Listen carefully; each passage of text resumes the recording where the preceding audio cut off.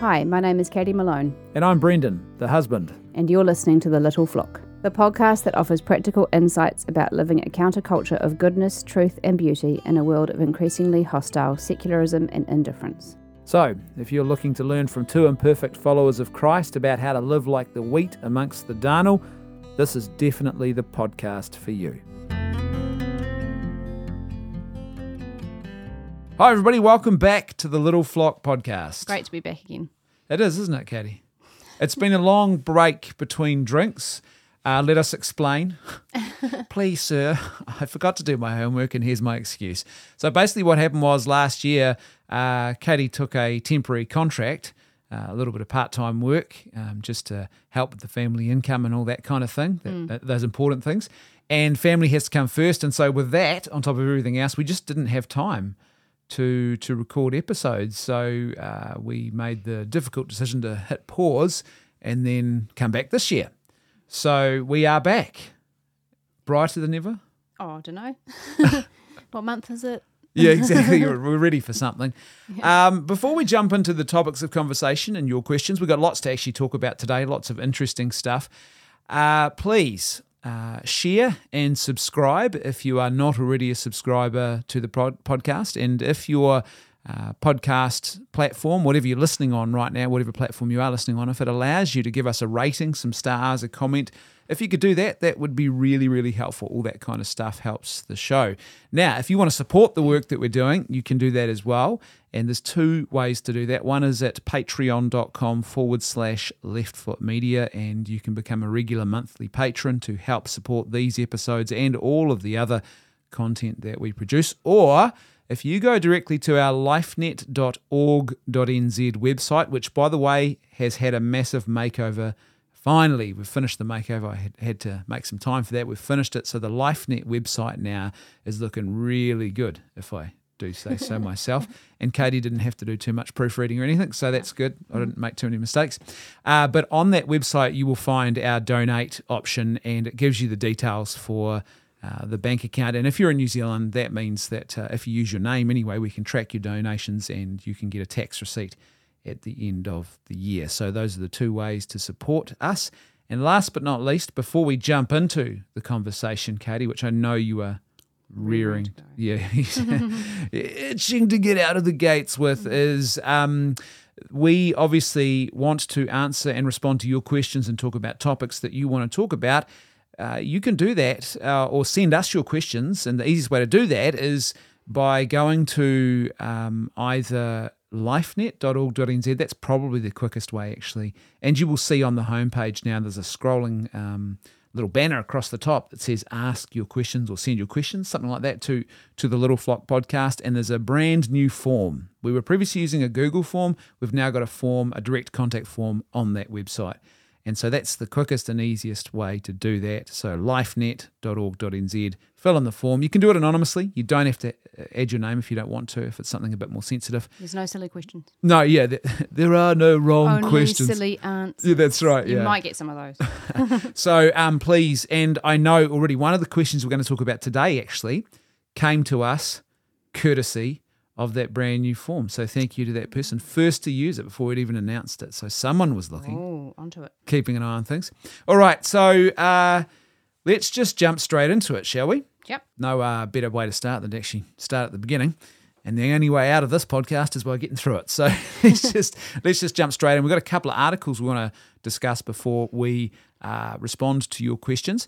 And of course, as you know, if you're new here, you won't know this, but each month we do a little moment of goodness, truth, or beauty, and a little scripture reflection as well. That, you know, something that for each of us has meant something this past month.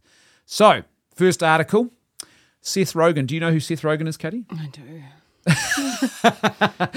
Unfortunately, I do. I mean, know. we're not BFFs or anything, as the kids would say, as the youths would say.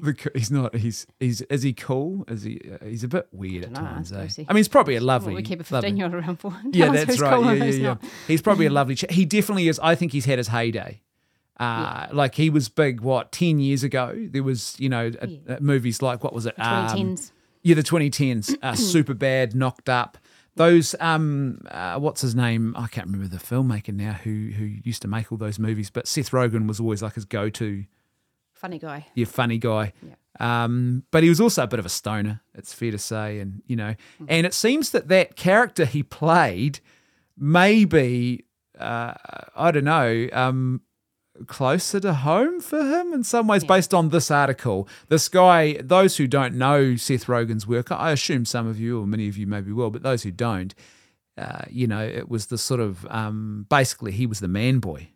In Bit the of films. a lad. Yeah, he's the grown-up man who's still acting like an adolescent drug smoker, irresponsible dude. And usually the plots, usually when they weren't stoner movies, they revolved around him being unable to maintain adult relationships, right? Because he was still acting like an adolescent boy with no virtue. So this article has been published. He did an interview recently on a podcast, and Seth Rogen, let me read you from the article, claims his life is happier, not just happier, because that's the measure these days. Are you happy? And better, apparently, overall. So that's a big, bold claim. I'm not just happier, I'm better than you overall, because he and his wife, Lauren Miller, decided not to have any children. So not an untypical sentiment, sadly. We hear it a lot more commonly today, right? Yeah. Let me give you some of the comments he said, and then we'll have a conversation about it. He said, "There's a whole huge thing I'm not doing, which is raising children," the actor said when host Stephen Bartlett asked Rogen if his life would have been happier with kids. The Freaks and Geeks alum, that's how the cool kids say alumni, isn't it? Alum, said that it would not. "I don't think it would," Rogen replied. "I've been around, obviously, a lot of children. I'm not ignorant to what it's like." That's a funny reply. I've seen those small humans, so I know all about parenting. Now, that's not how that works. I used to think that way. It's not how it works. Everyone I know has kids. I'm 40, I know. This is me quoting him. Some of my friends have had kids for decades. Some people want kids. Some people don't want kids. I mean, a lot of people have kids before they even think about it, from what I've seen, honestly. You were just told you go through life, you get married, you have kids, it's what happens. Me and my wife, neither of us were like that, he said. Honestly, the older we get, the more happy and reaffirmed we are with our choice to not have kids. That sounds like someone's trying to reassure themselves, doesn't it? A little bit of justification. Yeah. No, why do you keep revisiting it? He's so happy. Like my wife and I, we don't keep going back and go, oh, should we have had kids? No. You just, there's no questioning. So the fact that we reaffirm suggests that maybe they do, it plays on their mind a bit. And so reaffirm we are with our choice to not have kids. It was something we kind of talked about more, and we were like, have we made the right choice? Are we sure? Those sound like reaffirmed questions, people, don't they? Now, more than anything, the conversation is like, honestly, thank God we don't have children. We get to do whatever we want.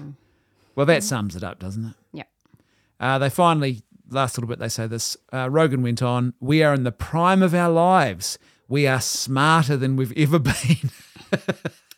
Man, this guy's These people have peaked, babe. I know, this is it, man. Newsflash, guys, not having children makes you smarter. Yeah. To Seth Rogen. Yeah, so Genius. What? You're happier, better than us, and smarter than us. This is just brilliant. We understand ourselves more than we ever have. Wow, that's debatable, I think, isn't it? We have the capacity to achieve a level of work and a level of communication and care for one another, and a lifestyle we can live with one another that we've never been able to live before, and we can just do that, and we don't have to raise a child, which the world does not need right now. I don't know if the world's missing Seth Rogen Jr., to be honest. Well, I don't know. I disagree. I think Seth Rogen's missing Seth Rogen Jr. because imagine our lives without the profound school of love that is parenthood. True. I don't know about you, but I would not be the person that I am today. No, that's I'd right. be a lot worse. Yeah. I would still You wouldn't be smarter, though. Like be in the prime of your life. This is so funny, isn't it? Because there's a lot tied up in this, but basically, I mean, the honest moment where, you said the quiet part out loud was when he said, we get to do whatever we want. Yeah. It's right. Probably it, right? And I don't want to be judgmental, having kids but is too hard to live the lifestyle I want to live. I don't want to be judgmental, but I am going to be judgmental, so strap in. It's a funny thing in our culture, because it's you can see what's happening. You can see this sort of loss of family tradition, the breakdown of family, and how this is and it's gone from people sort of just saying quietly not having kids to now like here's a guy who's actually celebrating it. And he's advertising, he's marketing for it. Yeah, and it's almost there's a moral superiority. There's like an air of moral superiority too. Yeah. I've made a better decision. Yeah, I'm betterer than you. Yeah. Well, you're smarter. I would also argue that having children helps you to understand yourselves better. I mean, how can he say he understands himself more than he ever has? Maybe he does, but having children gives you a more reflective... Yeah. You know, you're more likely to reflect on your own character and how you behave and treat other people and how you model for your children. Yeah. And, they give us that mirror that you don't otherwise get. Your spouse can't be your mirror for you. No. That's so true. And that's funny enough. That's something that really stuck out to me. It's like, well, how do you know? I mean, he probably does understand himself. Surely by the time you're 40, hopefully you've done some self-reflection and maybe you do understand yourself better. But having children gives you another level of... I don't know though. Like I think about me as 40 and now versus 47. I think the massive level, even between 40 and 45. I've leveled up. I've gone to this. I'm Supreme Commander Brendan. You and you know what the cause of it was? It's family. It's children. The demands they make of you, and as they get older, and it's like all of that's missing. So. I mean, it's a funny thing when you think you've got it all figured out at 40 anyway. But, I mean, to be fair, he doesn't really seem to be saying he's got it figured out. But he's sort of acting like a guy who's like, no, I've The funny thing is, too, though, is like how's it he able to say this with such confidence that, like, my life is happier? Yeah. You don't know the opposite that, you don't know the answer. It's like when you're 20 and you're like, my children will never... Yeah. It's the same thing. If you haven't parented, you don't know, right? Yeah, and you can't actually know. Like he's making a claim that he cannot possibly make. My life is happier and it's better because I don't have children. Well, you've never had children, so you don't know whether that's true. I would argue on the flip side, those of us who've got kids and who haven't had kids previously, I think we can answer that question. Yeah. I mean, to a certain degree. Yeah. Because you could say, well, what if maybe you were 40? I mean, I don't know what it's like to be 40 without kids because I was 40 when I had kids. I mean, I had kids through my 40s, for example. But I think in another way I can say, well, I know what life is like without them and I know what life is like with them. Yeah. But yeah, this is the thing of our age, because there's this confident, bold assertion, but it's not grounded in anything beyond his own personal belief. It's purely him believing this is better and he is happier. But he doesn't know it. I think there's also an argument for, we know people that can't have children and would love to have children, and that's a sadness and a grief in their lives. I think it's just that unwillingness to give yourself to something else. Yeah. Or to someone else. Yeah. So the people I know that haven't been able to have children or have this family size they've wanted go outside of themselves and find their fulfillment giving and serving. And I think that's really important who knows, hopefully Seth Rogen's doing some charity work. Yeah. know, but that's what helps you to grow. That's what helps you to understand yourself and be a better person and be smarter and more empathetic, is because you choose to give in whatever way. Yeah. And if you're someone who's unable to have a family, that you should be finding an outlet for that and finding a way to be a better human, essentially. It's a funny. We'll come back to that in a second, because one of the things he talks about here is all the things they've been able to achieve. But I didn't list any of them really. Well, it's funny, isn't Lifestyle. it? Like, I think about what is that? The implication is that somehow children are an inferior thing to have a legacy that's inferior to making a movie. Or having smashed avocado on Sunday morning and getting out of bed, rolling out of bed at 11 a.m. because no one's asking you for breakfast at 9, Do you know what I mean? Mummy, daddy, get my thing, But the implication is that somehow what he's doing is a better achievement. But I know, this is the funny thing, we actually, and you probably know who I'm talking about here, but we've got friends of ours, a couple, they had their children, married young by today's standards, but not really young, but they married young by today's standards, had their children, and then their children were all at, the youngest was at, was at school, and they were in their 30s sort of thing, and they were really in the prime of life. They didn't lose anything. They were still able to do that stuff. And I look at our lives and the creativity and the output of our beyond just our family. And I think my creative output is actually has improved massively. And I think having you've leveled up, babe. I've leveled up. Yeah. Ding, ding, ding, ding, ding. I need like a video game.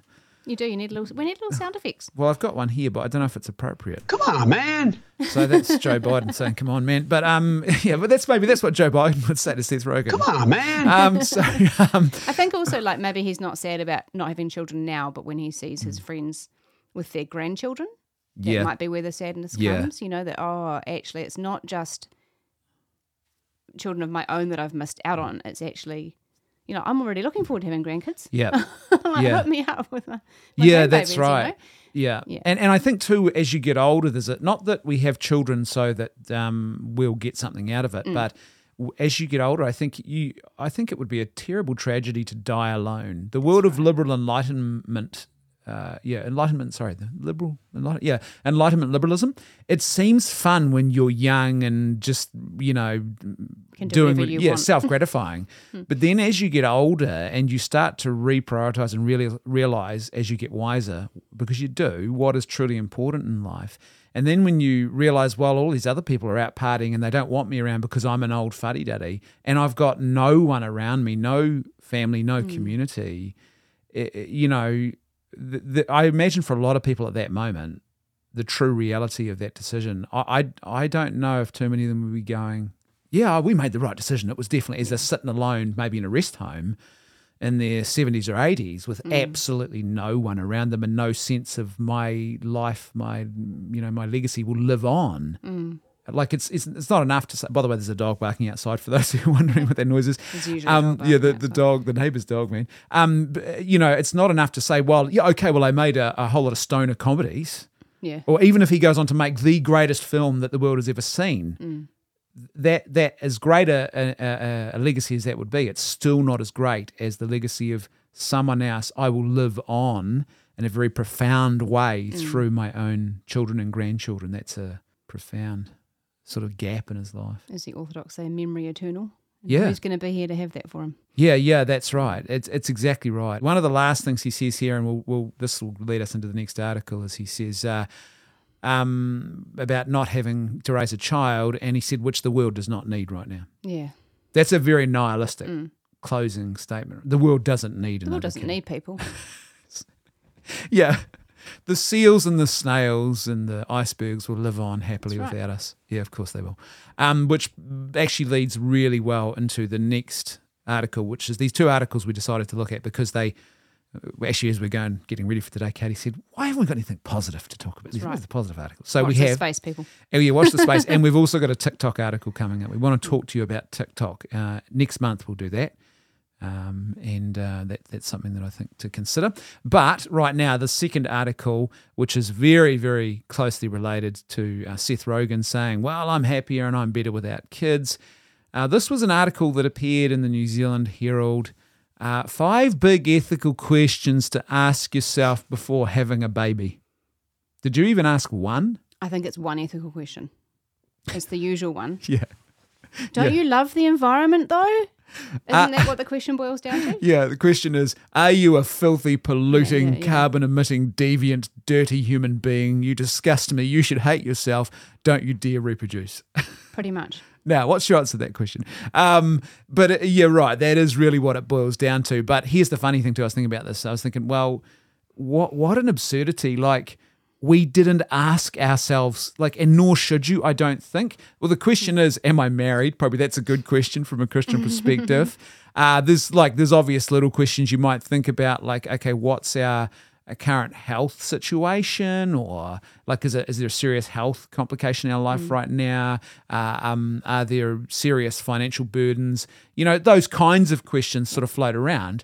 But if you have to go through a tick box exercise about whether or not you should have a child, I think you've lost sight of the beauty and the joy and the wonder of what it is to make a baby. That's really quite wonderful and joyful, and also the whole wonder of it's like, okay, get the clipboard there. Yeah. And we can't do it this month because before we carbon consummate, emissions are at 410 yes, that's right. parts per whatever. We will, before we consummate, we must check our carbon emissions. It's like, what is wrong with this mental sort of technocratic imposition on the joy of mums and dads and having babies? He does. I found the irony was he does talk about overpopulation. Yeah. And there's a bit where it says, for everybody in the world to live in comfort, the ideal population of the world is 3 billion. Yeah. And so there's 5 billion people too many. And then he goes on to say, if the climate crisis continues, millions of people will die. And I was like, well, isn't that going to solve your problem? Which like not having babies isn't the solution. Just let the climate crisis take care of it. As a friend of mine always used to say, when people would start talking like this, there's too many people, we've got too many people, we can't have, we've got to do something about it. It's like, well, okay, you first. Yeah, what are you doing about it? Why don't you jump off that cliff over there? And who are we saving the planet for if we're not going to have babies? Well, we're saving it for 3 billion urban elite, smashed avocado toast eating, latte sipping liberals. You know what I mean? Like it's what exactly is this? What is this vision? Like I said, it's a vision that's anti-human, I would argue, in lots of ways. Let's read from the article and then look at the questions that are put to us that apparently we failed to ask, so we are clearly immoral parents. I am a PhD candidate at Monash Bioethics Centre, and as soon as I saw Monash, I was like, oh, not Monash again. Mm-hmm. They've had some crazy stuff come out of there. You might remember a few years back, there were a couple of academics attached to Monash University who were proposing that infanticide could be a good idea. So it's like, oh, here we go. I researched the ethics of procreation in a time of climate change. So not the ethics of procreation, but the ethics of procreation in a time of climate change. Specific. Like somehow procreation has become something else just because people are freaking out about the climate. I found there's no simple yes or no answer to whether we should produce more children when the earth is in such dire straits. Okay, well then this whole article is pointless. That would seem to suggest that, right? But I'm about to give you some yes/no answers. People who want to have children are faced with a dilemma. Well, we weren't. Did we? Yeah, I don't. It was yes. We didn't have this article to draw from, darling. No, that's right. We didn't know. We were ignorant, and I'm so sorry. I'm so sorry, gods and high priests of climate. I'm just so sorry. Creating a child who will be responsible for high emissions over their lifetime requires others to stay in poverty if the planet is to operate within its physical limits. This, it can easily be argued, furthers injustice and inequality. He's wrong, by the way, on these points. We'll talk about that in just a second. Many people argue that the world has an overpopulation problem. Overpopulation has been defined as the state where there are more people than can live on Earth in comfort, happiness, and health and still leave the world a fit place for future generations. Well, I would even dispute that claim because is that really overpopulation? Like, what is your measure of comfort, happiness, and health? That's right. Because that is a very arbitrary and constantly shifting, thanks to technology, set of goalposts. And what is comfort and happiness? It's also very Western. Yeah. Yeah. I mean, obviously there's people living in Africa and Asia in extreme poverty and discomfort. Yeah. I don't know if we can argue they're not happy, rather. Yeah. Yeah. Yeah, and you ask... And we should be doing our best to care for those people. Yeah. 100%. Yeah, so we want to be responsible stewards. Yeah. We don't want to be irresponsible or immoral in our behaviours that would cause harm to others. But here's the thing. If you ask, that's a great example of an African family, what does it mean to you to be happy? Yeah, that's right. And I guarantee you they're not going to say, well, I can go out for smashed avocado toast and I've got a 5-bedroom house and I've got an iPhone and my kids are going to the best school. I guarantee you they'll be saying, I've got a family, I've got a community, there's peace. And Enough to eat. Yeah. And for eons, for almost all of our human history until really the last 100 years or so, even probably less than that, we have defined human flourishing in a much more, I think, authentic and wholesome and true way than what we do now. It's very superficial now. He then, at least he admits when he says this, but this definition is open to interpretation. Overpopulation is not just because he actually wants to get worse and make an even worse definition of overpopulation. Overpopulation is not just about numbers, but also values. If people in affluent countries value their lifestyles and the opportunity for others to have the same lifestyle, then the world is overpopulated. Well, do you want others to have the same lifestyle? I actually don't know if I do. I want them to have stability and peace and these beautiful things we enjoy here that are fundamentals. But to be honest with you, I wouldn't want to inflict Western lifestyles upon people in Africa who have strong family and local community culture, because that would be a disaster for them. Because I don't want them to have what we have with broken families as a common norm, with families who don't live in community, with communities that are not functioning at all. So there's authentic communities missing. Yeah, I don't want to inflict that on them. He goes on to say this: indeed, estimates by ecologists and philosophers, the philosopher's stone, show a person born in the developed world can enjoy their lifestyle only if there are no more than 2 or 3 billion people on the planet. There are now more than 8 billion. Well, I know, for example, economists who completely disagree with you and who would say, well, in actual fact, you need, according to the current economic model we're living, you need people actually working and earning and spending and doing things like that. So New Zealand, for example, some years ago, there was a clear acknowledgement that we were missing about 500,000 people from our economy. It's probably even more than that now. And by the way, that statement was being made around the same time that our total number of abortions since the late 1970s had hit 500,000 missing human beings, right? But he's also wrong. There's some interesting books that have been written lately by academics who have looked at the data and who are now saying, look, no, that the world's not actually facing an overpopulation crisis. We're about to have a massive depopulation crisis because we haven't had enough children. That's right. It's happening all over the planet. And so what that means is going forward, one of these academics was quite interesting in the book that he wrote. He talked about the fact that people who are really worried about climate change, like this guy, the problem will actually the problem of emissions will resolve itself because there just won't be enough people to emit high levels of carbon, if that's your concern. And in fact, these people are warning that we're in trouble because we don't have enough kids. And going forward, that's going to be a real problem, and economies will implode because they won't have enough young taxpayers to support retiring populations. Yep. So, maybe he needs to do. He says here, if global fertility rates drop by only 0.5 births per woman, you could say, he goes on to say, you could save all this carbon.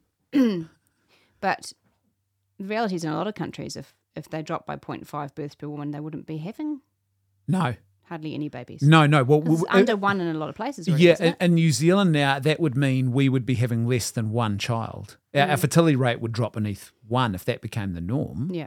And that would be disaster. So we're not even, already in New Zealand, we're not even replicating ourselves. Yeah. And that's not, you don't have to be a rocket scientist to know that you haven't got a future if you're not replacing yourself. Yeah.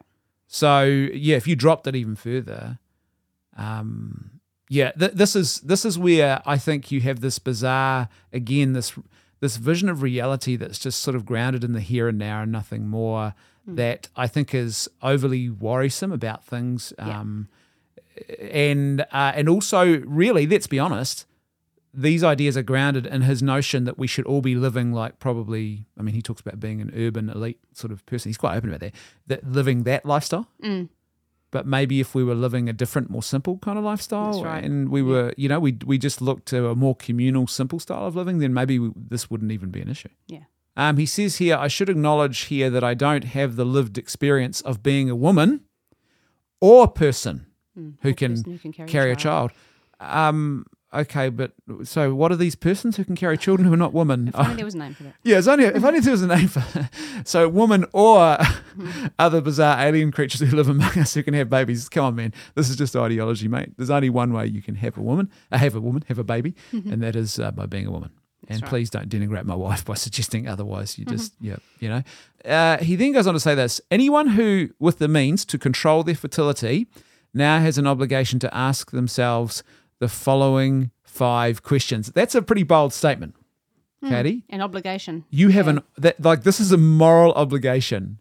It's funny, isn't it? In an age where we're like, he doesn't say moral because that would probably. Oh yeah, But everything else in the article, because this is all about ethics, he's saying, really does imply quite strongly this is a moral obligation. In an age where it's like just you do you do what feels good, but you do have a moral obligation when it comes to having babies in the climate. It's like that one thing you can't do is have children. Or you should really think hard about it. You can be a polyamorous, multi-partnered, open marriage couple, but no, you better not have children. You've got an obligation to think about that. It's like, okay. Here are the questions that he poses. Will my child have a high emissions lifestyle? And will this mean others must live in poverty? If so, is this justifiable? Well, we can tell you from experience, the first few years of your child's life will be high emission.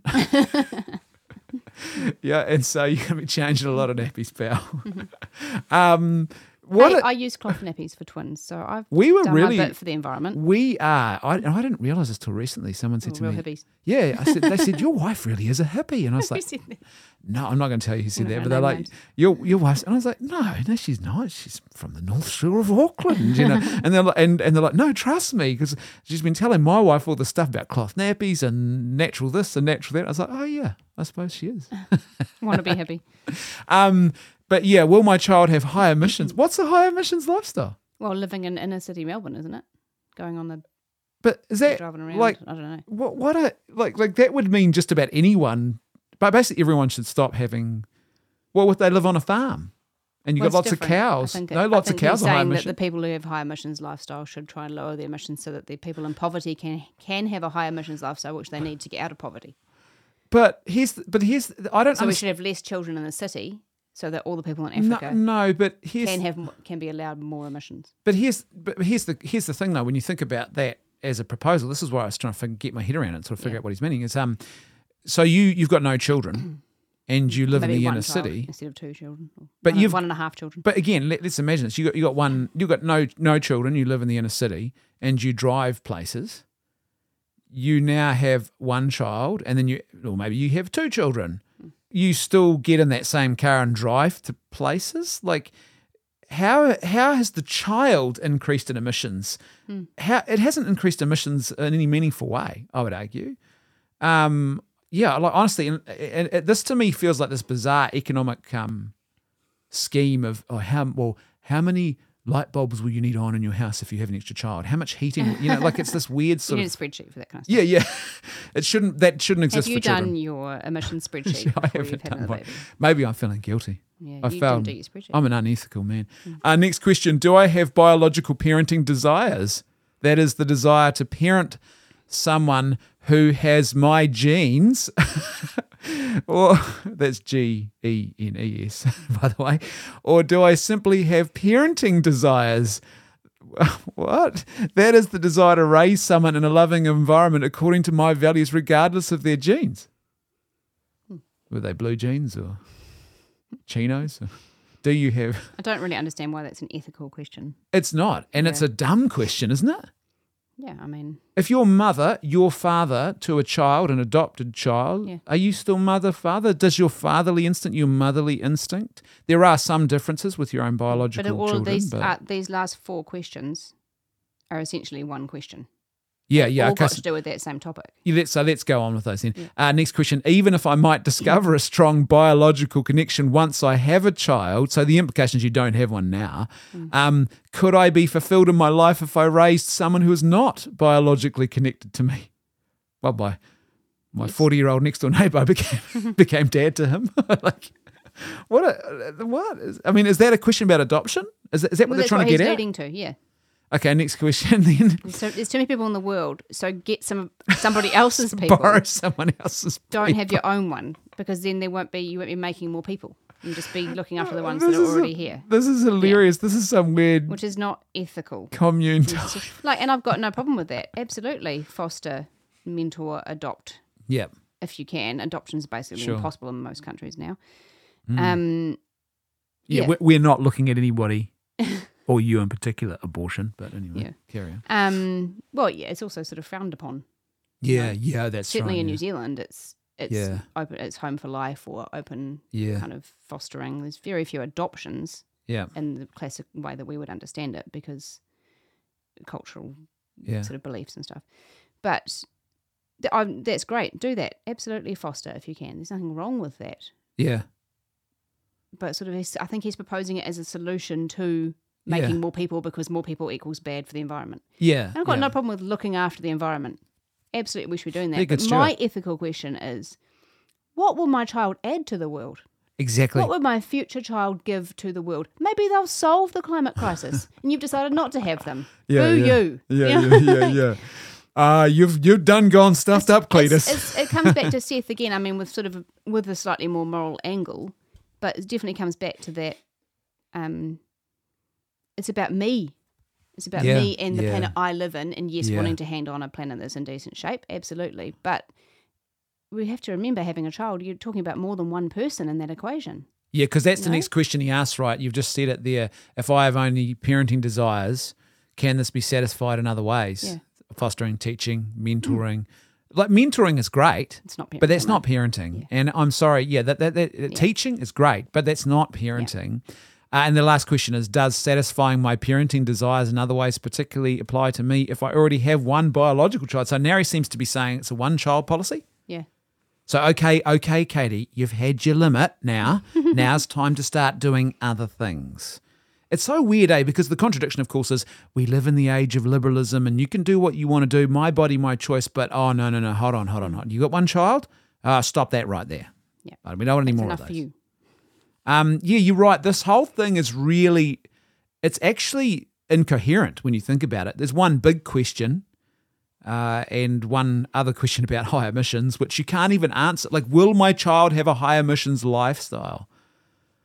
Well, that's not a question related to whether or not you should have kids. Maybe, like, if you really freak out about climate issues, that's a question of, do I need to actually become a better steward of the environment? Not, should I have kids, right? That's a different question.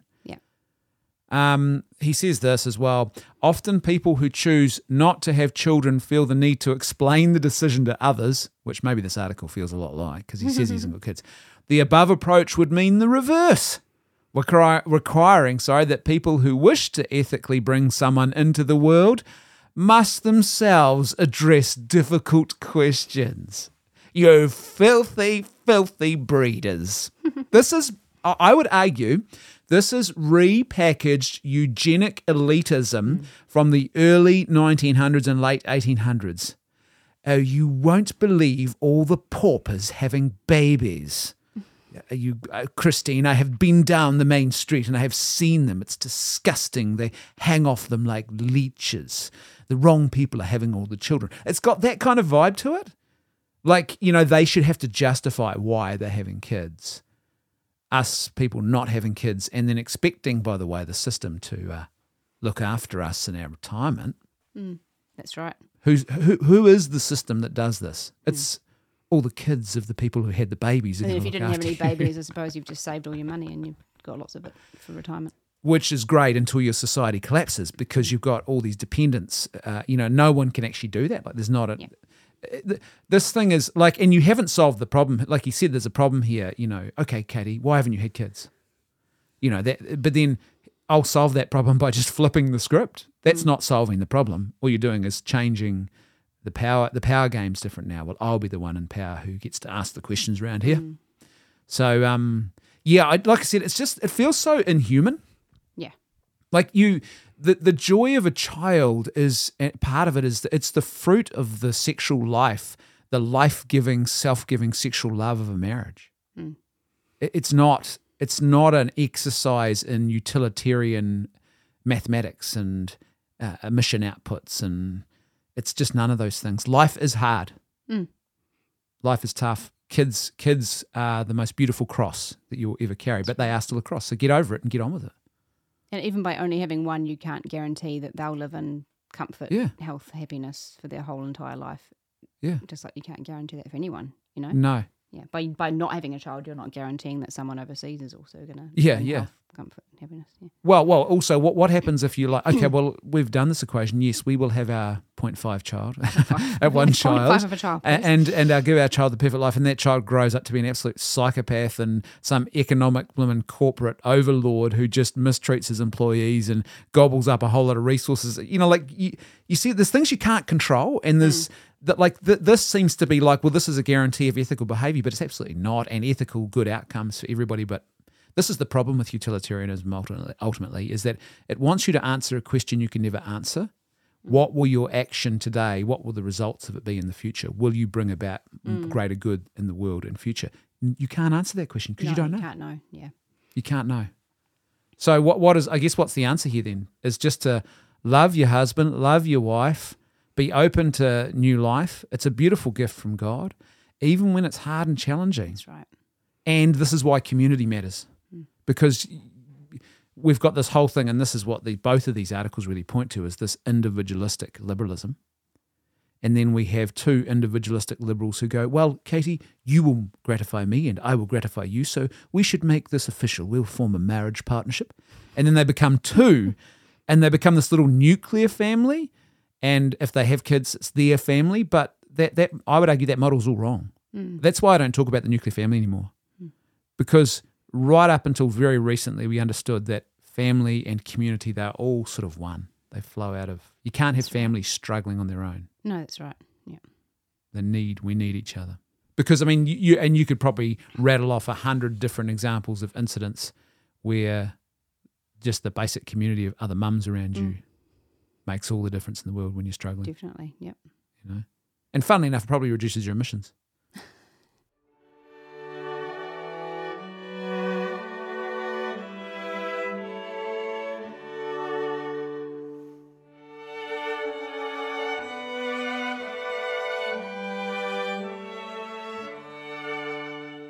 So that beautiful piece of music there that you've just heard means that it's time for our moment of goodness, truth, or beauty.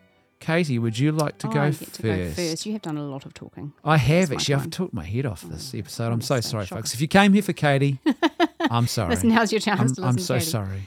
My emissions have been high. My moment is not a moment. Oh, hold on. Yeah, go. I don't think yours is either, just looking at what's written on there. Yeah. Okay. I just wanted to, I was thinking about this and I was like, oh, what's really been, because it's been a long time. And I'm sure there's been a lot of good, true and beautiful things in the last few months. But our oldest daughter has just started, has been working in a rest home. Yeah. She's 15, she'll be 16 in May, and she's been working in the local rest home, which is about a block away. She started at the end of last year. And this is a kid who, her ick factor is pretty, her bar for ick is pretty low. Yeah. Because I had this conversation with a friend the other day about how my bar for ick is actually quite high. Like I can handle gross things. Yeah. Which I'm quite proud of.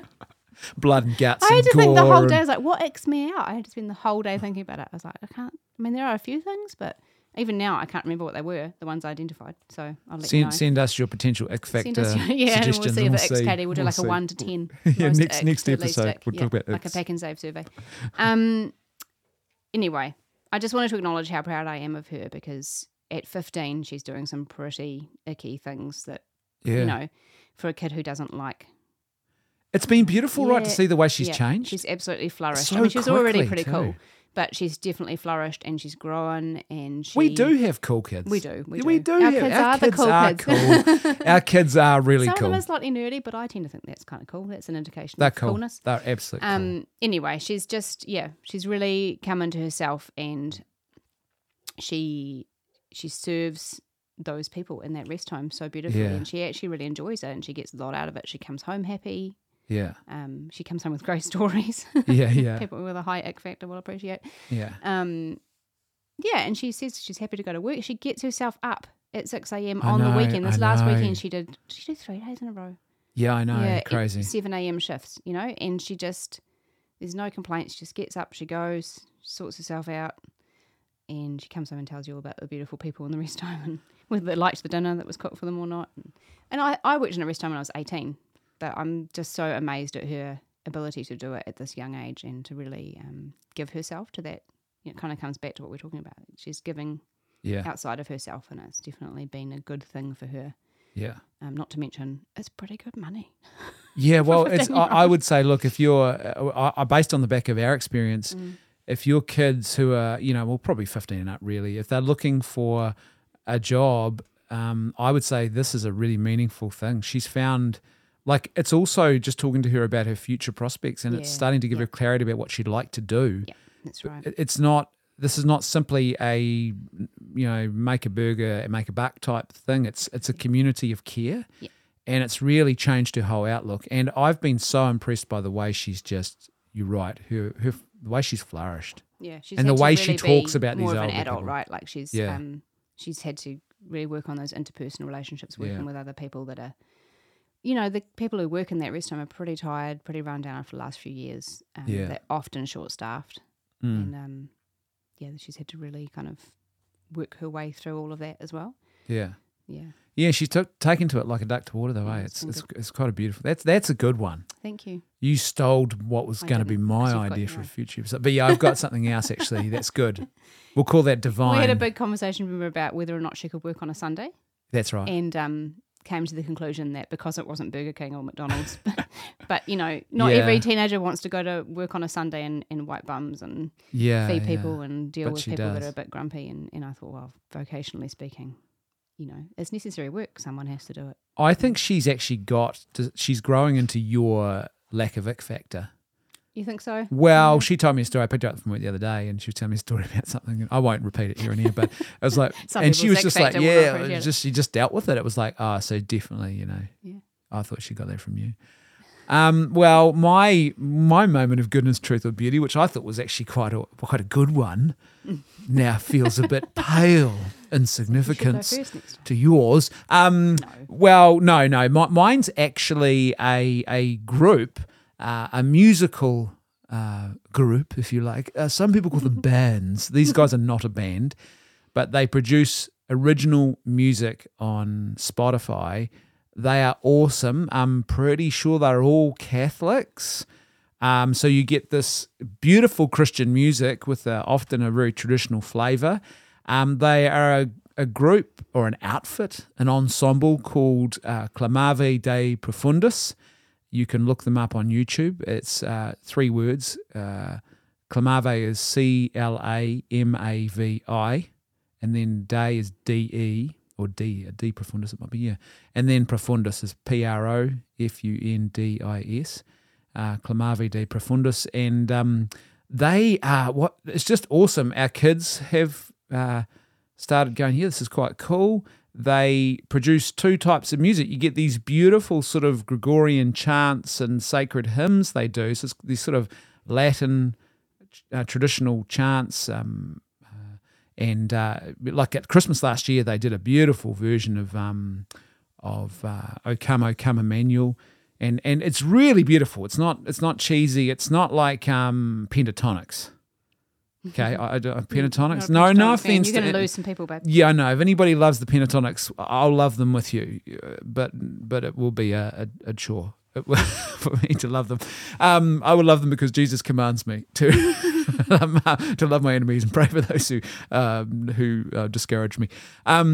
So they're not like that. They're not cheesy, but they do. So they do that, and then their other output is this really beautiful folk musical renditions of Tolkien's poetry. The kids love those ones, eh? They really, and the kids love them, and they really are good.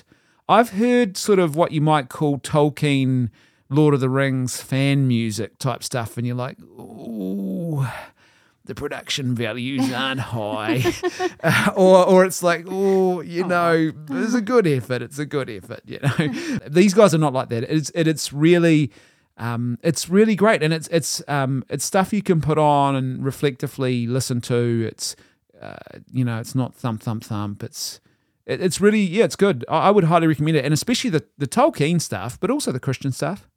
There's some really beautiful stuff that'll help, I think, shape and form your character and your thinking about the world and others. And the Tolkien stuff in particular, it's sort of because it's so deep. What Tolkien wrote, of course, in his poetry. So that was I didn't, I had to have a moment, I suppose. It's a whole lot of moments that you can find on Spotify for yourself. And the kids will hear it from the office and they'll say, Dad's playing that thing again. Yeah. Dad's got that thing on again. But yeah, it is. It's if you're looking for something wholesome for those family trips in the car.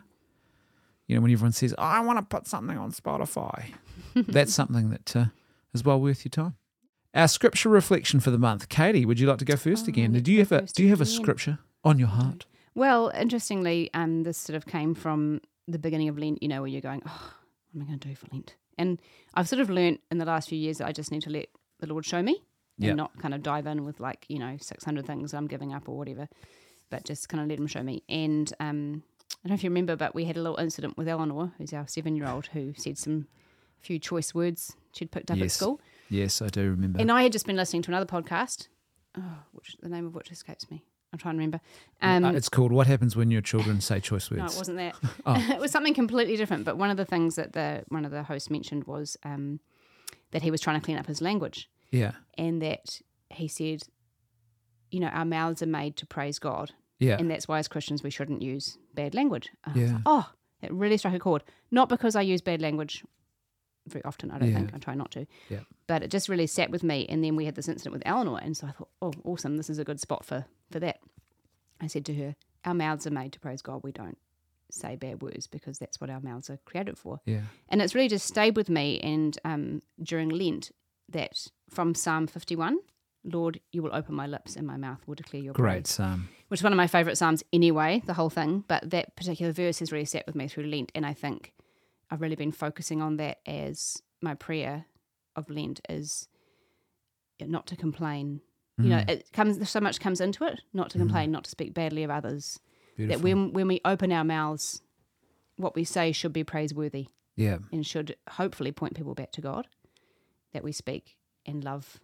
That's a great point and a great practical tip too, because we often forget this, that the big things that go wrong in life, they are absolutely often fueled by the bad habits in the smaller areas.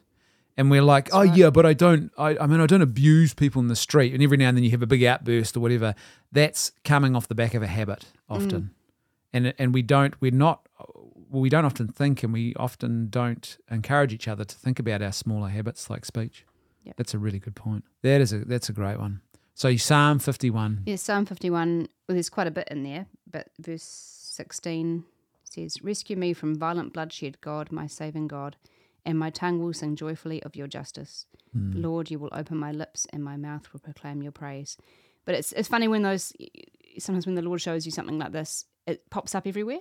So for the first 2 weeks of Lent, the whole thing was all of the readings were the same thing. And I was like, oh, okay. Message received. Yeah, okay. I've got a problem. Okay, thank you. I will make adjustments. For me, this was something that really struck me over the weekend, actually, from the Gospel of John, chapter 4. The story of the Samaritan woman who's at the well. It's such a beautiful, rich encounter with Christ and the Samaritan woman at the well.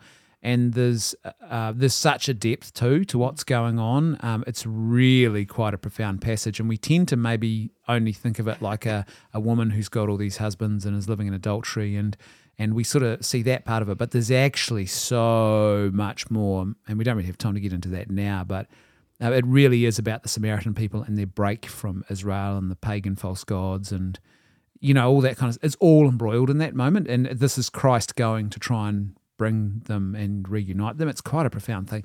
But anyway, in that passage, it says this, chapter 4, verse 39 to 42. Many of the Samaritans from that town believed in Jesus because of the woman's testimony. So after she'd had this encounter, the woman at the well with Jesus. He told me everything I ever did. That's what she said to them. So when the Samaritans came to him, they urged him to stay with them, and he stayed for 2 days. And because of his words, many more became believers. And this is the key bit. They said to the woman, we no longer believe just because of what you said. Now we have heard for ourselves, and we know that this man really is the Saviour of the world. And I thought about how profound that was, and how, if you're a parent, this is such an important reminder for us, but not just for parenting. It's our children, when they're younger, they will embrace belief based on the back of their parents' belief. But there comes a moment when they have to have an encounter with Christ themselves. And I wonder, as families, I've been thinking a bit about this lately, what are we doing to try and foster those moments where they can have that encounter? In a way that's real, and it's not artificial, like, okay, now you have turned 15, it is Encounter Jesus night. No, and we have a ceremony, but But what are we doing to foster that? So it's more than just, right, let's do family prayers, but it's like, what is God saying to you right now? Like our eldest daughter actually said that to me the other day. She said she talked about what God was doing in her life to me, and I was like just beautiful. about in tears, and I was like, this is awesome, because it's not just, oh yeah, mum and dad, we believe because you've told us about this guy. It's like we've actually now heard him for ourselves. So what are we doing to help foster those encounter moments for our kids and encourage them to start that conversation with God? Yeah. Eleanor's doing her preparation for First Holy Communion, and part of each lesson is Journal with Jesus. Cool. I'm not supposed to look at those bits, but I do cheat because they're super cute. I bet they are. But it's nice to, she really loves that. They're doing a bit of prayer journaling at school as well this year, and she says to me how much she really likes that time at school. Yeah. I think for me, one thing I'm very focused on now is, well, reminding our kids that God has a plan for their lives. And maybe they've been thinking up until now that they're sort of following God's plan for mum and dad sort of thing. But now that once they've hit their teen years, it's like, God has a plan for you. And I think this is important because they're at a time now where identity is starting to become a big deal. And also there's so many corrupting false gospels out there, about identity and who you can be. And they actually just, the best place to do is to say, well, I'm going to land on the rock and I'm going to say, okay, God, well, what am I supposed to be doing? Who am I? Yeah. And the only way to know that really and to know my true identity is to know who he is and what he's doing in my life. It's, so important, And it kind of comes back to the article about the ethical questions, because I think it reduces people to carbon-emitting life forms. Carbon-based We're carbon so much emitters. more than that. Yeah, exactly.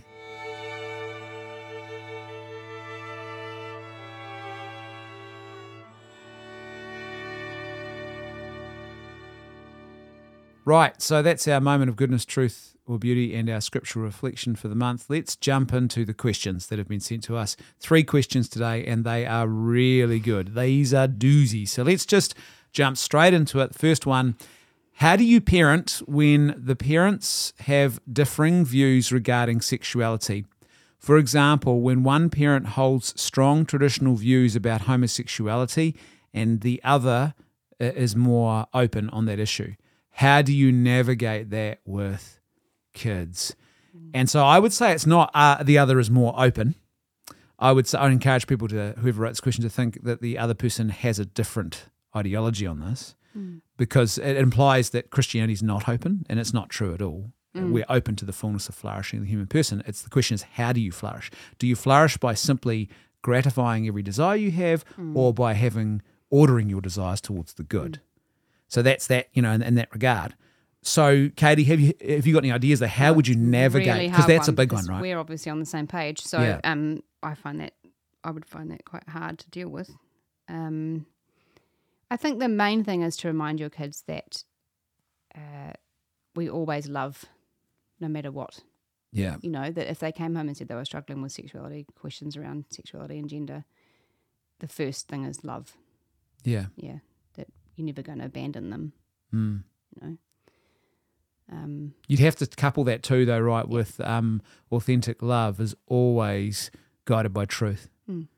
Like the culture today has unshackled love from truth. It just says love is basically, it's sentiment. It's what you feel. Love is love, Brendan. Yeah. So whether you want to self-gratify, or I want to feel happy, or I want people to make me feel happy, and you don't love me if you're going to tell me uncomfortable truths. And so I think we've got to say to our kids, we've got to speak the truth in love. Yeah, and remind our kids and say, look, we absolutely love you, and we'd die for you. But the reason we'd die for you is because we see the truth of Christ, and that's the full truth, and that's including about the fullness of human sexuality and self-giving. It's part of that equation. Yeah. I think a couple of things for me that, well, first of all, I think you and your spouse, you've got to have a conversation. You've got to have a sit-down conversation and try and figure out, this is a hard situation to be in. That's right. I think you've got to figure out exactly what the boundaries are in regards to your children. So it's probably when you're around each other, you have a bit more freedom and flexibility as to how the disagreement, if you like, between you. How you converse. But around your children, you have to figure out, well, what the heck does this actually look like? And that's That's an important, I can't stress how important that conversation is. You've got, as soon as you can, you've really got to sit down and say, okay, well, what does this mean for our parenting? And I think you've got to be brutally honest.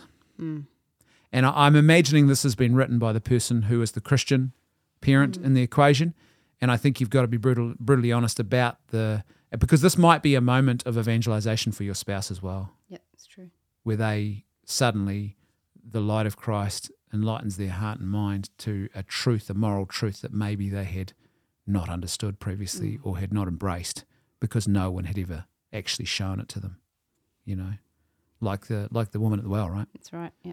The second thing here is actually, as a step back from this is a really important reminder of why before you get married, you've got to, I think there is such merit.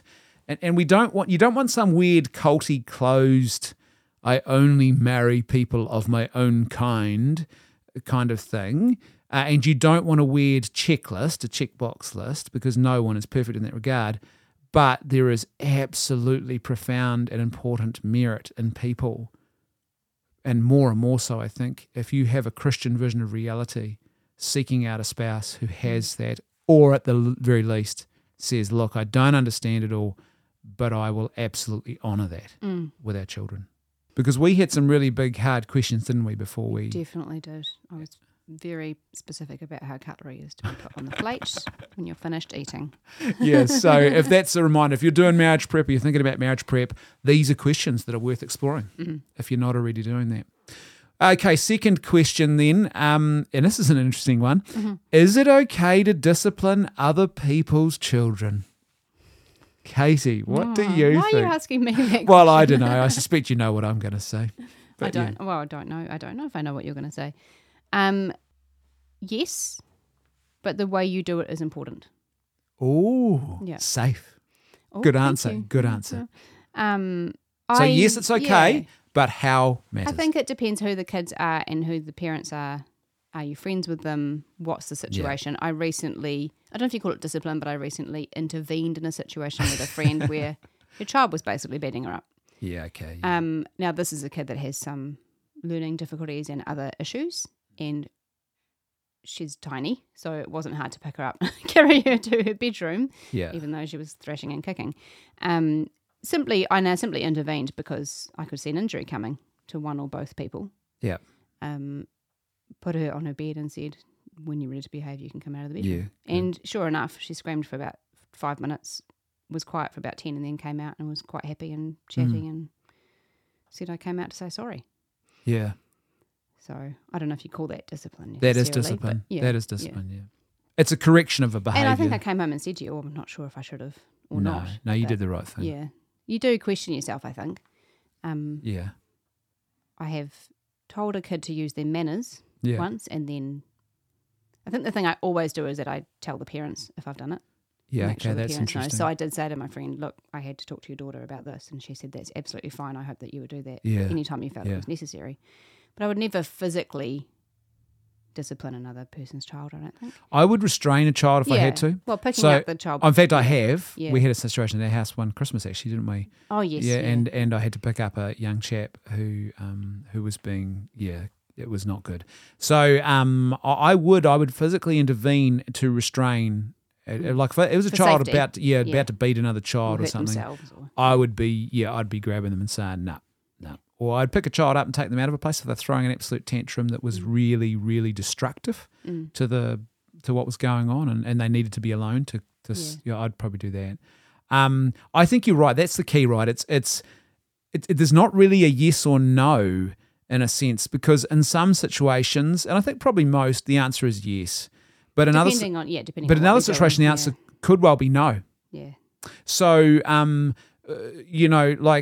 do you have a genuine relationship and connection with this child? Generally, that's probably a good rule of thumb. Like with the family, is there, do you know enough to know that you're actually dealing with a disobedient child and not a child maybe who's got some sort of whether it's psychological or cognitive issue that manifests itself in that way. And then you think, it's bad behaviour, but it might not be bad behaviour. It might be a faulty mechanism in the brain that means they can't quite behave right. And you may not know how to handle that. Yeah. Their parent. So you better be real careful about that. I think also, like, context matters. There was a lovely lady, who would come along each week to church by herself with her 2 kids, and the son just sort of got to that age, became a bit more of a ratbag, and I saw her actually in church, and I could see she was just wanted to pray and to be present, and he was just being a little ratbag. And so what I did was I actually came and sat beside her, and I think I said something to her, can I help, or something like that, and then I just sat beside him and just basically gave him the eye. I didn't say anything. I didn't give him the thumb. I just looked at him and didn't give him the old clip around the ear like your dad used to. No, nothing like that. And what happened was that it was because you got that sense of that was what was needed. You could see, and sure enough, that was what was needed. And all of a sudden, that male presence was enough for this young fella to basically just to sort of toe the line. I think I actually even picked him up and might have sat him beside me and distracted him or something like that. And so she could actually just pray. And then afterwards she said, she apologized. And I was like, no, not at all. And I said to her, good on you. You're doing an awesome thing. So this was important. I made her aware that it was so awesome that she was bringing her child to church. And she was in tears when I said that to her, because I think what she was expecting was, you rowdy little ratbag, or maybe here's some advice about how to parent your child. Yeah, that kind of thing. Yeah. And so, but it wasn't like I intervened, but it wasn't a disciplinary. It was a distraction intervention. Ultimately, that was exactly what was needed. So, prudence matters. And then at other times, but we had an incident recently. Actually, I was with my daughter. And I was driving her home, and there was this young fella who would have been young high school, and we've got some major roadworks happening around us, and I've got all of the cones out to keep people away, and so it's for safety, and he'd gone down and knocked over probably 50 metres worth of cones, knocked them all over, and so drivers in low cars can't see the cones. It's supposed to guide them. It's a safety thing. And so I pulled over, and I don't know this kid. I got out of the car because I saw him knocking the last of them over, and I walked over them, just crossed the road and said, what's your name and where do you live? And he looked at me because he knew he'd been caught, and he said, I don't have to give you that information. So I knew straight away I'm not going to labour this point. And so I just literally looked at him and I said, get back there and pick up every single one of those cones now. That was the stupidest thing I've seen today.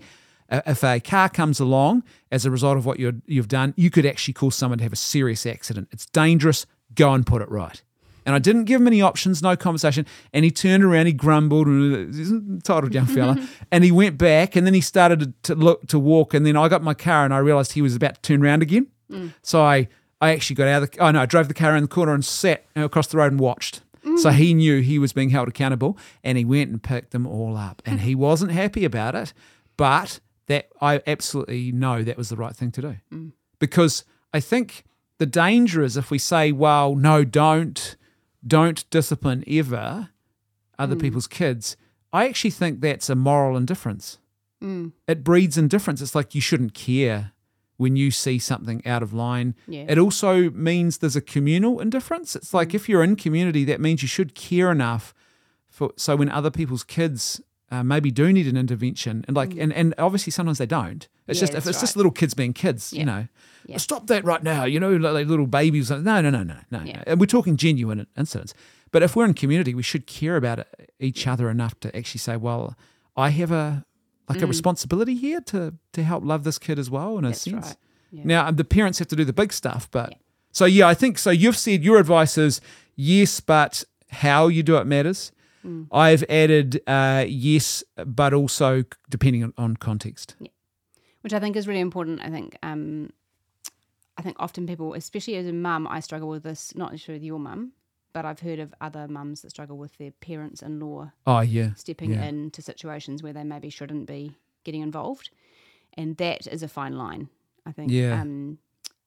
My parents are particularly good at just letting us kind of be the ones in charge. And if we're there, they're not going to go disciplining our kids. Like certainly if they're looking after our children, especially our younger two, I would expect them to be. And they do that. They do a good job. I know that. But I've heard of stories where mothers or fathers-in-law may get involved where they don't need to.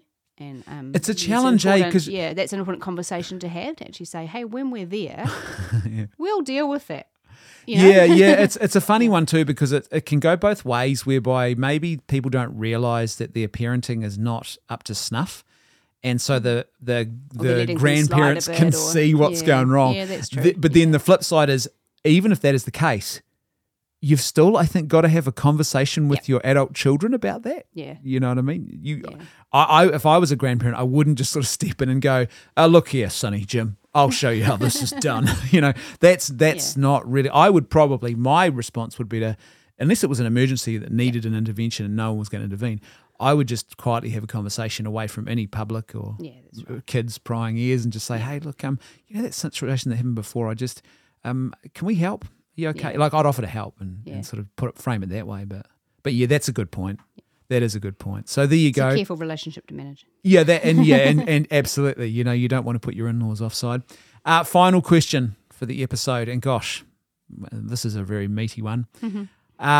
This is what the question says. I see an increasing number of articles coming through the media on ENM, which is, for those who don't know the acronyms, if you're not hip, it stands for ethical non-monogamy. Yeah, it's an oxymoron. There's no such thing. We'll just start there, shall we? It's a. I've never heard of this before. It's a euphemism, and euphemisms are used to cloak truth. That's the reality of it. It's an Orwellian way of saying promiscuous or multi-partnered relationship, or whatever you have. Open relationships? No, because that implies marriages are closed. But then marriages, in a sense, are closed to other people, but marriages are not closed. They are fully open because both spouses give themselves totally to each other, so they can open. Are they talking about dating multiple people at the same time? That's exactly what it is. Yeah, just checking. Yeah, so it is. I've never heard of enum before. It's polygamy. Oh. People don't like to use the word polygamy because everyone knows there's a moral problem there instinctively. Okay. So they're like ethical non-monogamy. It's a euphemism. So it's polygamous relationships. Why is the media pushing this agenda, and how would you argue the case for keeping monogamy as the best relationship structure? The articles often say, I read this in the Herald today, and I think I know the article that this person's talking about actually, that you need better interpersonal skills to navigate polygamous relationships, and they seem to think this is a pro of these kinds of structures. So in other words, you'll be a better person if you're in a polygamous. This is Seth Rogen again. You'll be smarter. You'll be better, happier. That's not having babies. Yeah. So you'll be better, happier, smarter if you're polygamous. Did some Mormon fund the Herald to write So what you need to do to get smarter and have better interpersonal skills is to be a polygamist and have no children. No children polygamous. And then lastly, the person says this. They also state that the current generation is much less inclined to consider monogamy as the best form of relationship. Right, let's break this down because there's a few things in here. First of all, ethical non-monogamy. It doesn't exist. I'm just going to call it. It doesn't exist. If you're in a relationship, a promiscuous relationship where you've brought multiple sexual partners together, I don't want to be crass, but you've got a formalized, organized orgy of some kind going on, a long-term orgy. Why don't we use Everybody bring your keys. Why don't we use that euphemism? I'm in a formalized long-term orgy because that's clearly this is what's going on, I'd argue. So this is a euphemism. So let's be honest, use the correct words. Polygamous, promiscuous, multi-partnered, that would be another way of describing it. I feel like these people didn't get that diagram at school. If you sleep with this person and they've slept with this person, then you've slept with all these people. They're maximising the risk here. Why is the media pushing this agenda? Because they're the media. Well, yeah. Because it's cool, guys. Two reasons. Number one is because we live in a culture now that has lost the sacred transcendent order, and one of the biggest dysfunctions is in sexuality and identity and human flourishing, and we think self-gratification is the path to this. So why can't I self-gratify with multiple people? How dare you be a bigot and say that, be a polyphobe? And say, there's something wrong with me if I don't have multiple partners. That's why, that's part of it. And also, Because it is salacious. The media knows that, what? Oh, polygamy. Oh, I'll click on that article. Yeah. It's salacious. So there's absolutely a clickbait thing here. It's funny how they like this polygamy, but they're not on board with the fundamentalist Latter-day Saints polygamy. It's two different things. Well, because it's they talk too much about God. And not that I'm on board with either polygamy, for the record. But they're confused about Mormonism, and they see, they wrongly, a lot of them think Mormonism is maybe just another branch of Christianity, or it's a church or something. And that they just don't like that first and foremost. Right, okay. That'd be my take. So if God told you to be a polygamist, that's not allowed. But if you're an ethical non-monogamous who has no God. Here's a related issue to this, because sometimes people make this bizarre and absolutely shocking claim, well, there's polygamy in the Old Testament in the Bible. Listen, folks, this is a really important point to understand. There are two types of things, well, among others, but there are two, this is a basic rule. There are two types of things you will see in Scripture. You will see Scripture that is prescriptive. It's a moral command. So love your neighbor is a prescription. You must do this thing. The other things you will read in Scripture are descriptive accounts. They are simply describing what actually happened. And so when you read about, for example, the polygamy of King Solomon or King David, you are not being told, to do this, and you are not being told this is good. In fact, you see very much, if you look at the Old Testament and understand, that a lot of the issues actually evolve from those polygamous arrangements. And there's also clearly indication that this is not part of God's plan. These people have just strayed off the reservation, and God tolerates, like he does for all of us. He doesn't smite us, and he tolerates our sin, but expects us to repent and deal with it before we die. I'm obviously along the way, not the last minute, but constantly. Well, I mean, if you have to. Yeah. So if anyone throws that at you, just say, look, I'm sorry, you're not understanding Christian Scripture. If you think that it's commanding polygamy or saying it's morally okay, it doesn't do that anywhere. In fact, Christ is very clear: one woman, one man. That's God's plan. He very clearly says that in the Gospels. So this agenda it's an anti-marriage thing. It's a sexual libertarianism thing. It's a breakdown of sexual identity, and there is also a cultural revolutionary element to it, because a lot of the early cultural revolutionaries of the sort of the Marxist school, they believed that the family and the traditional family given to us by Christianity was actually a form of oppression that helped to keep the bourgeoisie in control. And so they believed you had to use sexual promiscuity as a revolutionary tool, and that if you could overthrow marriage, you would unshackle people from this bondage. And so, of course, what does polygamy do? It's an absolute overthrow of marriage. And so there's all that sort of stuff wrapped up in it. Even if people don't realize it, they may have picked up this ideology without understanding where it came from. How would you best argue the case for keeping monogamy? It's a stable relationship. It's common sense, right? Yeah.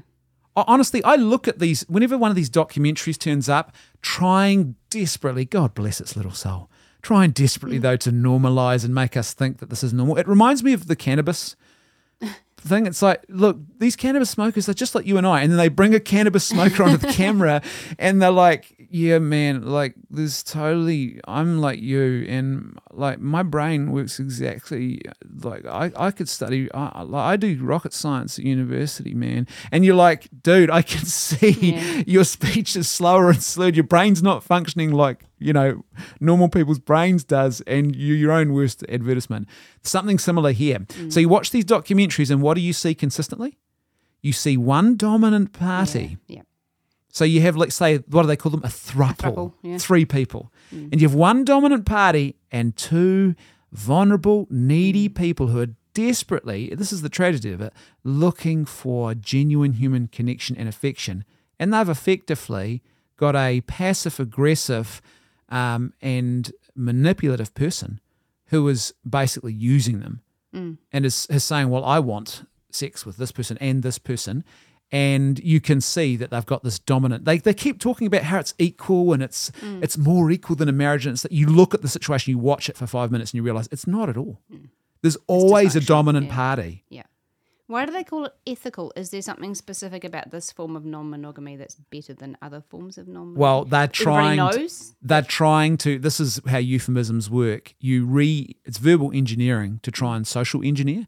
So they're trying to say, well, okay, I'll give you this. There are non-ethical forms of monogamy, and they would probably, I would imagine, non-monogamy?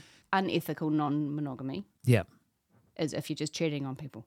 Yes, yeah, or if you've forced like someone, you've forced, So adultery or promiscuity, where you are literally cheating on the relationship, the other party doesn't know, and also where someone's coerced or forced into it. Like you've captured the village and taken all their women to be your wives. They would say that's ethical. I would imagine they'd say that's unethical, non-monogamy, but it's a euphemism, and they're trying to say, well, ours is ethical. No, it's not. It's only ethical if you have abandoned a vision of, I would argue, an authentic, self-giving, love-based vision of human sexuality. Because here's the thing: how do you argue the case for keeping monogamy? Well, how do you give of yourself fully and totally and completely to more than one person in a marriage? You can't. You can't. The best you can hope for is I give myself fully for a moment and then I briefly move on to someone else and so I'm briefly with you, then I'm briefly fully. That's not fully. No, that's right. I am actually only giving you part of myself. So that's the great lie. And I've seen this. I saw an article. Oh no, we have a greater capacity for love. No, you don't. You absolutely don't. You're not because you're not fully giving to each other. You're actually carving yourself up amongst multiple people. And at that moment, I would argue it's not authentic self-giving love because the total self can't be given. Yeah, which comes into that. The articles say that you need better interpersonal skills to navigate these relationships. I would say a long-term marriage needs better interpersonal. Surely, yeah. Well, enhances your interpersonal skills on a daily basis. Yeah, and this is where you don't need to be gaslit by these weird deviant sexual. They are sexual deviants. Let's call it what it is. It's sexual deviancy. If you've got a problem, come at me. Seriously, I'm not prepared to muck around anymore with half truths. It's sexual deviancy. And what happens is you get these absolute lies told. We love more fully. You have to have better interpersonal skills. Well, like you've said, if you're in a multi-partnered promiscuous relationship, guess what happens when you're annoyed with one of your sexual partners? Right. You go and find another person to have sex with, and you ignore the other partner. Are you telling me that actually is a better outworking of a better level, a higher degree of interpersonal skills than you and I, where I can't run away to another partner and nor can you, and so we have to actually work it out? No, I'm sorry. I don't believe you for 5 seconds. I think you're kidding yourself and everyone else around you. And also the whole notion of somehow there's I would argue, in fact, in many ways, you've probably escaped from. Like you actually need to be confronted and be challenged to grow in your interpersonal skills. Yeah. And so when you're doing this, you're actually escaping. There's no conflict resolution or No. Yeah. No, and don't have to listen to dad jokes. I could just go somewhere else. I heard a good one today. Do you want to hear it? Yeah, okay, far away. Where does the hamburger go to dance? Where? To the meatball. Oh gosh. That is the kids so were like, painful. "Oh, Mum, that's pretty bad." That is so painful. And they even said to me, "Don't tell Dad." Oh, it is so painful. It's Sorry, glorious. One of the girls told me the other day this great one that I love now. It's become my favourite joke. They said, if you were holding up 2 rats in front of a mirror, you'd be looking at 3 of the ugliest things in the world. I love it. Thank you, children, for giving back to me. I brought you into the world. This is what my interpersonal skills have to be developed to deal with. You bring me back the jokes. Yeah. So you often, you need better interpersonal skills. That's a big red flag. Yeah. What do you mean you need better skills to Only certain people can be ethical non-monogamous, Brendan. So what you're telling us... If you can't do it, it's because your interpersonal skills aren't strong Well, enough. what you're actually telling me here is underlying this is the ultimate implication or suggestion that this relationship is a lot harder, and therefore you're actually having to juggle something. It's more work, exactly. Funnily enough. So why are you having to juggle this? What are you actually doing here? It costs a lot more on dates as well. Honestly, the practicalities of this are just not shining. Here's the great lie. Like I said, you watch one of these docos, and it takes probably 10 minutes of screen time. And you start to see, if you're astute, and I think I'm reasonably astute at discerning just by watching and observing, And what you start to see are the telltale signs of jealousy. That it'll crop up, or someone manipulating someone else. They always crop up. Somebody in that relationship is effectively being abused. They're in a position of abuse. Yep, and I've seen that too. It's very clear where you've got two people who clearly have got themselves in a position of power over a third party they've dragged into their dysfunction. Yeah. I mean, honestly, the notion that you need better interpersonal skills implies that there is a greater degree of risk or problems here that you're having to negotiate. Well, why is that problem? Oh, that problem exists because you're doing something you shouldn't be doing. Yeah. And maybe if you went back to the fundamentals of men and women, you wouldn't need to navigate those problems. And it's also a lie. You don't actually need better interpersonal skills at all because you can run away and, let's just add another person. And how do you have better interpersonal skills when you are divided across multiple people? Whereas one-on-one for a lifetime, I really need to hone those skills. Some days where we really have to work at our interpersonal skills. You know, and they get better because it's just you and me, and you know when I'm faking and, all that kind of stuff. Yeah, whereas each other better. Yeah. If I skip from person to person to person, let's say I had a particular issue and it kept cropping up. It's like it keeps coming back and back. Like with you, I can actually deal with it and become better in that part of my interpersonal relational skills. You know, this would actually be a potential for people to not become better. Because they're spreading themselves too thin. So, lastly, they also state that the current generation is much less inclined to consider monogamy as the best form of relationship. What do you say to that? The current generation's got problems. Well, one answer would be the current generation was also eating Tide Pods on social media just a couple of years ago. If you wanted, if that's your measure, honestly, this is again another problem of our age. This very dumb idea that wisdom doesn't mean anything anymore. That age and maturity and wisdom and life learnings don't mean anything. And oh no, they're all dum-dums and bad people, the old ones. The young ones, haven't they decided that you don't get to full adulthood to 25 now or something? Your brain doesn't fully develop until 25. So maybe that tells you everything you need to know. But also I think that there's a fear of relationship in the current generation. Bingo. Yeah. I know something. I think this is a lie. Yeah. I actually think this is an unprovable assertion. Oh, well, the current generation is much less inclined to... How many of the current generation did you figure that out? Yeah. Well, okay. Well, myself, my partner, my other partner. Yeah.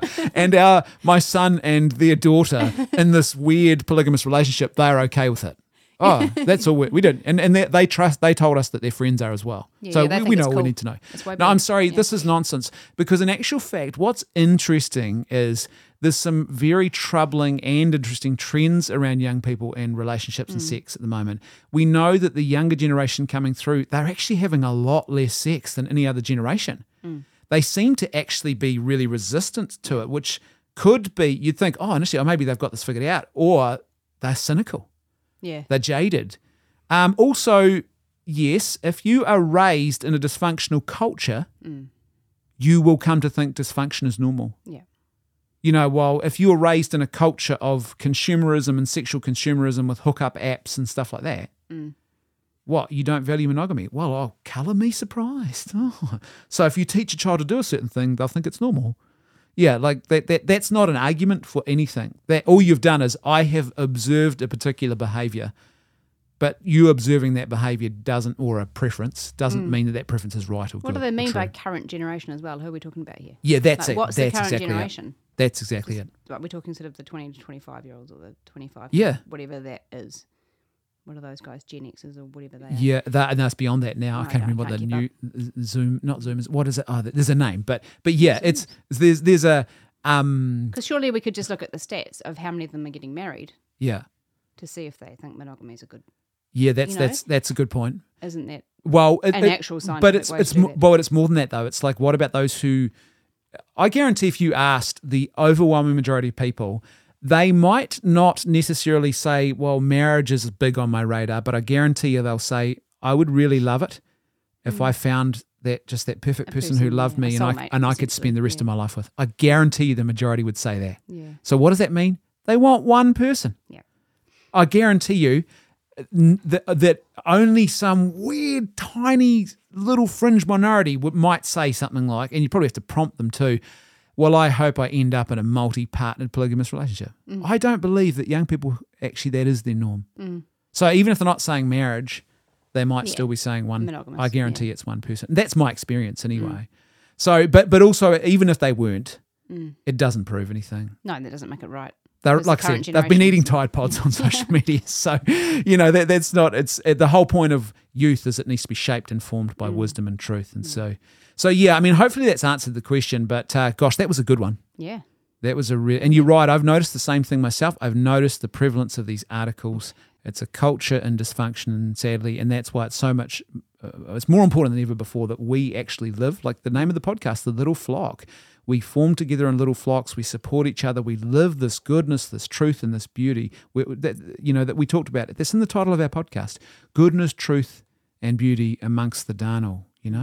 Like amongst the weeds, be the goodness, truth, and beauty, and model that so that when people realize, oh no, polygamy is dysfunctional, where do I go to get better advice? They'll look at you and they'll see you're a person of stability who's a person of virtue and has got hope and a sense of clarity about your life. That's why this Christian community endeavour really matters so much, right? That's right, yeah.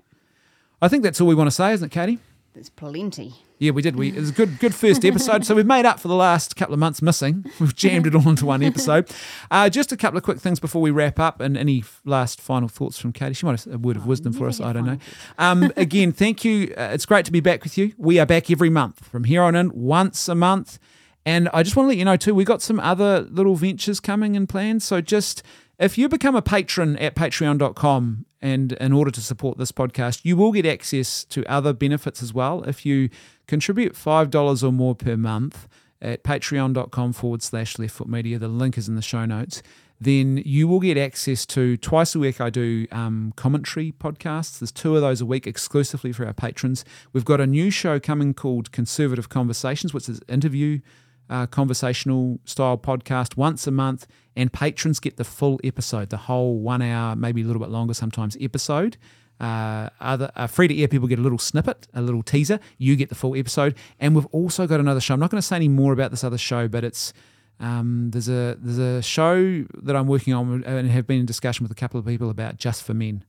So yeah, you'll get access to. So there's some good exclusives. The other way, of course, is go to lifenet.org.nz and you can just make a donation if you want to the LifeNet Charitable Trust. And if you're in New Zealand, that means you get your tax back. Don't forget your questions. Send us your questions, or it might not be a question, it might be a topic. As you heard today, we'll go anywhere. So send us your topic. Don't be afraid. You can do it without sending your name in, so you can ask. And if you've got a struggle in your marriage, ask us. Not that we're perfect. We've got plenty of struggles of our own. We're still working on it interpersonal. and we are. We're not better. We're not good, happy people because we've got kids and we're monogamous. But what we will do is we'll do our best because we want to see you flourish. We want you to have, in the midst of your strivings and struggles, we want you to have a good marriage. We want you to have a good stability in your relationship. We want you to have a good strength in your Christian life and your discipleship with Christ. And if we can help in a little way, no matter whether you're married or unmarried, whoever you are, chuck us your questions. We'll do our best. And if we need to, we'll get a guest on, right, if it's something super curly. But you can do that at lifenet.org.nz on the website. Click on the banner on the homepage and it'll take you to that new form to fill out, and you can do that anonymously if you want to. Katie, do you want to say anything to wrap up? No, I think you've said it all, babe. Oh, I talked too much and I've said it all. Folks, it was so good to be back with you again. Don't forget, live by goodness, truth, and beauty, not by lies. And we will see you next time on The Little Flock. See you.